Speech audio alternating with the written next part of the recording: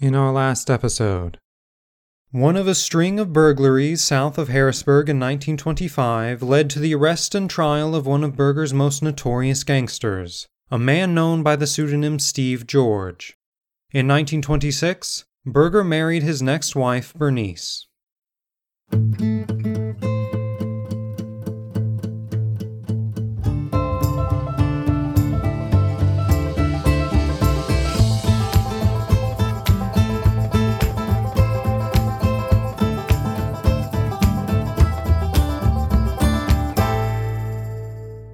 A Night of Another Sort. Prohibition Days and Charlie Berger by Gary Daniil. Chapter 14. Trouble in Herrin. Due largely to the efforts of Herrin newspaperman Hal Trevelyan, evangelist Howard S. Williams came to Herrin to conduct a series of revivals, the purpose being to heal the wounds caused by the recent Klan and anti-Klan conflict. Judging from those who stepped forth to proclaim their part in the recent hostilities before asking the Lord for forgiveness, the revival was a success. So pleased was Trevelyan that he published a booklet, Persuading God Back to Herrin. In it, the Bible-bearing Williams was favorably compared with the late, unlamented gunman S. Glenn Young. Doing his part to bring about reconciliation, State's Attorney Arlie O. Boswell struck from the court docket 145 cases resulting from the Klan War. In later years, Boswell would cite the landmark Castry and Elias decisions as his reason for dismissing the liquor cases. In its ruling of February 19, 1925, the Illinois Supreme Court sharply defined the limitations of a search warrant. 3 jugs of liquor had been found in the home of Sam Castry of Rockford, but the search warrant legitimizing that raid had been issued only for Castry's store, which adjoined his home. This oversight on the part of the raiders was a boon for the bootleggers of Illinois and Williamson County. The very legitimacy of the search warrant was at the heart of the Elias decision, filed April 24, 1925, or just a month before the beginning of Herrin's much-heralded revival. Before the Elias decision, information and belief were enough to secure a warrant. Following it, a search warrant could be issued only upon affidavit of facts within the knowledge of affiant. Clearly, the methods of S. Glenn Young and his fellow zealots were already archaic, a fact of life that failed to impress the latter or to remove from the books some of the cases resulting from their illegal raids. For his part, Young's one-time advocate, Boswell, had before him numerous liquor cases, many of them inherited from his predecessor, the anti-Klansman Delos Duty. I'd say I had 100 of them when I went in. Duty wasn't about to prosecute them, Boswell said. When the Elias case came in, I had to dismiss those cases. And then, when the law enforcing agency, I'm not going to say it was the Klan, because I don't believe that. Okay, be that as it may, we'll call it the Klan. The Klan raised hell with me, saying I was in league with the bootleggers. You could tell them all you damn pleased and show them the Elias case and the Castry case all you wanted to. And then the question is with fellows like that goddamn Young, they said it makes no difference, that the end always justifies the means. Note: it must be pointed out that Young had been dead for 3 months when these cases were dismissed. Finally, as if once and for all to close that bloody chapter in American history, on July 3, 1925, the Klan's Herrin Herald ceased its financially harried existence. A new era? The signs were right and the future seemed promising, but even Trevelyan saw reason to include in his prayerfully optimistic booklet a warning that violence might again beset Herrin and Williamson County. It may not be over yet. The volcano may not only send up smoke from time to time, but it may again spout destruction and death. But surely not if this wasted and exhausted community heed the last resort to remedy presented by the editor-evangelist Howard S. Williams, the little man from Mississippi who came to us a little while ago bearing a gospel of love into this wilderness of hate. Unfortunately, Trevelyan's darkest fears became a reality. In Herrin on April 6, 1926, an election for township officers resulted in a decisive victory for the Klan, and the school board election 4 days later was similarly one-sided. The final balloting for nomination of county and state officers to be held on April 13th was dreaded by some because a Klan victory here would leave no doubt that the organization was once again flourishing in Williamson County. On the morning of April 13th, tension was heightened when John Smith, a poll watcher for the Klan, challenged several Catholic voters, among them a nun who had been a resident of Herrin for 2 decades. This last insult sent clenched fists flying, and Smith, no fool, returned to his bullet-scarred garage. There he should have stayed, but strolling out that afternoon, Smith became the target of a gunman in a passing car. Only grazed, he darted back into his garage and slammed the door. Other shots rang out from the European Hotel.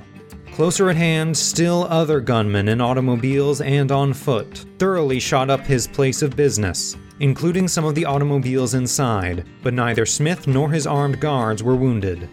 Shortly after the barrage of 15 minutes or so had died away, the militia consisting of 20 guardsmen from Carbondale arrived and quickly took positions in front of the bullet-pocked facade of Smith's garage. Grim-faced in their khaki, their bayonets poised, these young men presented an unwelcome sight to the gunmen, who even then were returning on foot to continue their assault. Upon seeing the militia, they hastened to their automobiles, which were parked about a block from the garage, and drove away. They did not drive far. Near the Masonic Temple, one of several polling places in the city, the gunmen emerged from their cars, which were left parked and running in the street, and proceeded to walk toward the building. On the lawn before them stood several men, among them John Ford, a leading Klansman, and that day a special constable guarding the polls. Warned earlier in the day by the old army doctor, Frank Murrah, that trouble was brewing, Herrin policemen George Wright and John Stam parked their car at a street corner a short distance east of the polling place. From this vantage point, Wright saw Noble Weaver walk up to Ford, throw a gun on him, then take his pistol. While walking back to one of the gangsters' cars parked on the street just east of and adjacent to the Masonic Hall, Weaver was shot in the back by Klansman Max Sizemore. As Weaver fell to the lawn, a shot rang out, felling Ben Sizemore, Mac's brother. When Bob Greer stuck his head out the door, Weaver got on his elbow and cut down on Bob, but it did not hit him. Bob dodged back out of the way. Wright added.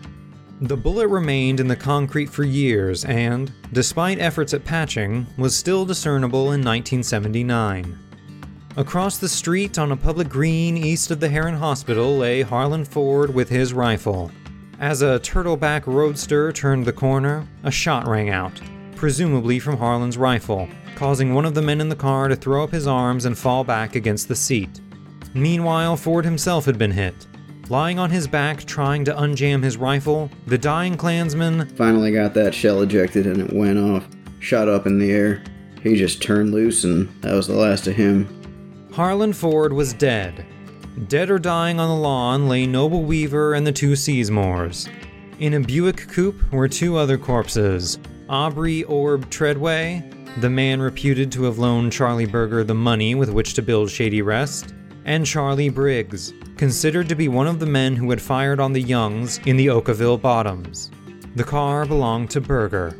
Wright continued in his narrative. We were under military orders, whoever the commanding officer was, Major Robert W. Davis of Carbondale. He sent us back out to the hospital to guard the entrance. We did the best we could. I remember one woman, she was permitted an entrance, who came in with her husband. She said, "If I was a man and I had a gun, I'd kill you." And I said, "Lady, if you were a man and you had a gun, you wouldn't have gotten in." Feelings ran high. It might be mentioned that the aforesaid woman supported the Klan. Conspicuously absent from Herrin that day was the state's attorney. The previous night found Boswell in Stonefort, just across the line in Saline County. Years later, he would claim that he had hired cars there on behalf of Orrin Coleman, the Republican candidate for sheriff of Williamson County. The next day, Boswell was in equality with his old friend, Sam Bunker, to electioneer for another old friend, Oscar Carlston, Attorney General of Illinois. A newspaper account states that he and Bunker drove to Shawneetown that April 13th to transact some business for the American Legion. From either Shawneetown or Equality, depending on the source, Boswell made a telephone call. Recognizing his name, the operator said, "Oh my God, Isn't it awful how many people were really killed over there? Boswell claimed ignorance of the affair that already had provided headlines in a number of newspapers and instructed her to connect him with the Heron City Hall. There, the woman's account of the tragedy was confirmed with details. Said the former state's attorney, "I had to make it back over there. I didn't have a gun. Sam wanted to go with me. I said no. He loaned me 2 guns and ammunition. He talked me into driving his car instead of my car so they wouldn't recognize me. When I got to Heron, I was the happiest guy in the world that I got there alive." Alive, yes, but his absence that day not only from Heron but also from the county itself, when many had predicted violence, would later be noted, and the most dedicated of his enemies would charge him with more than negligence. For many in the county, the shock of the battle with its half-dozen dead was of greater concern. Some, like John Smith, who sold what remained of his garage and moved to Florida, realized that the Ku Klux Klan could not withstand the machine guns of the gangsters. What had begun as an idealistic crusade by ministers had degenerated into an exercise in destruction and general lawlessness under the leadership of S. Glenn Young. As if to symbolize the defeat of the Klan, Harlan Ford's relatively modest tombstone in the Heron Cemetery was erected in the shadow of Young's bullet-scarred slab of concrete. Other changes were in order, not the least being the nomination of Orrin Coleman as Republican candidate for sheriff. A school teacher and former principal of the Marion High School, Coleman was a far cry from the gregarious ex-coal miner George Galligan, whose friends included the Shelton brothers. Coleman, a loner noted for his austere manner, was doubly lucky that bloody election day, because just minutes before the shooting began, he had left the Masonic Temple to get a shave at the nearby Jones's barber shop. While the bullets flew, the future Williamson County Sheriff lay under a warm towel in that shop.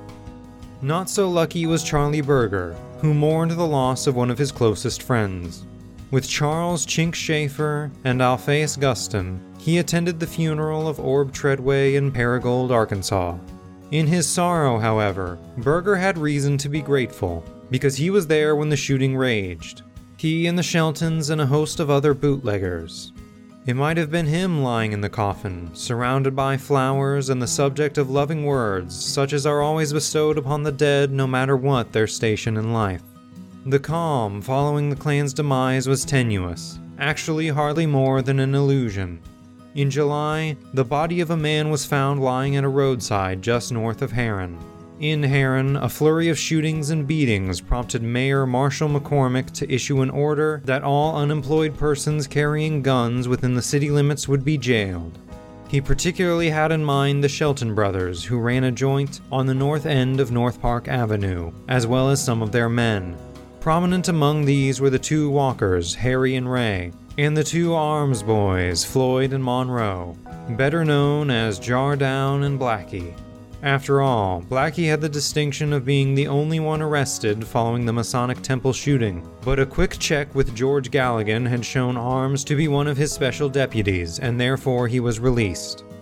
In the early hours of July 12th, Harry Walker was talking to Ed Ricassi in the bedroom of the latter's Mildred's Place, a roadhouse at the edge of Heron, just before Boyd Harton, better known as Oklahoma Curly, was killed in a gunfight. The following day, Ricassi gave himself up.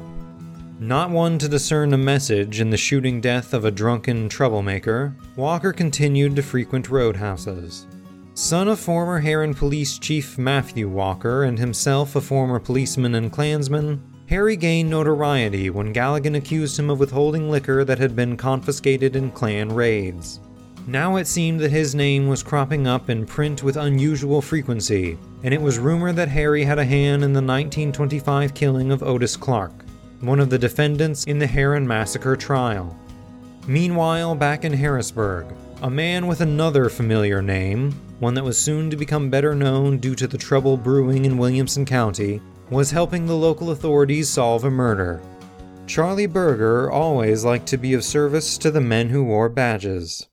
On the night of August 5th, 1926, Joe Chesnus and 2 other young men robbed William Unsell, an elderly rural mail carrier living in Harrisburg. Fearful of identification by the victim, Chesnus shot and killed the old man in Unsell's home 3 nights after the robbery. The next day, Chesnus was arrested. Alphaeus Guston, into whose custody Chesnus had been released once before, had told Joe at that time that when he was in trouble to come to him. Now the young man was in real trouble, and as luck would have it, Guston was one of the 3 attorneys appointed by the court to represent the impoverished ne'er-do-well. In jail, Chesnus was comforted by his longtime friend, Charlie Berger, who claimed to be, as usual, under arrest himself. Outside, Berger said, was a mob ready to storm the jail for the purpose of dragging Joe off to his own lynching. Confess to him, Berger continued, and he would pull the necessary strings to effect his release, gather his gunmen, and free the young murderer. Fearing that he had little choice in the matter, Chesnus told how he had gone through the window screen, knocking down 2 chairs in the process, and how in panic he had flashed on the light in his hand and shot Unsel in his bed. It is doubtful if Berger's efforts in the cell actually decided the young man's fate, although Chesnus did sign a confession following their conversation. But it did prove once again the lengths to which the gangster would go to ingratiate himself with the law. Joe Chesnus was finally hanged in Harrisburg on June 17, 1927. One who watched from atop a building located near the scaffold was Arlie O. Boswell. Years later, he said that seeing Chesnus drop through the trap door was such a shock that he came close to fainting, and might have fallen to his own death if his companion hadn't caught him.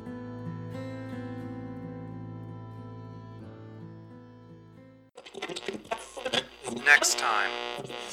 In November of 1925, Berger suggested a partnership between the Sheltons and himself.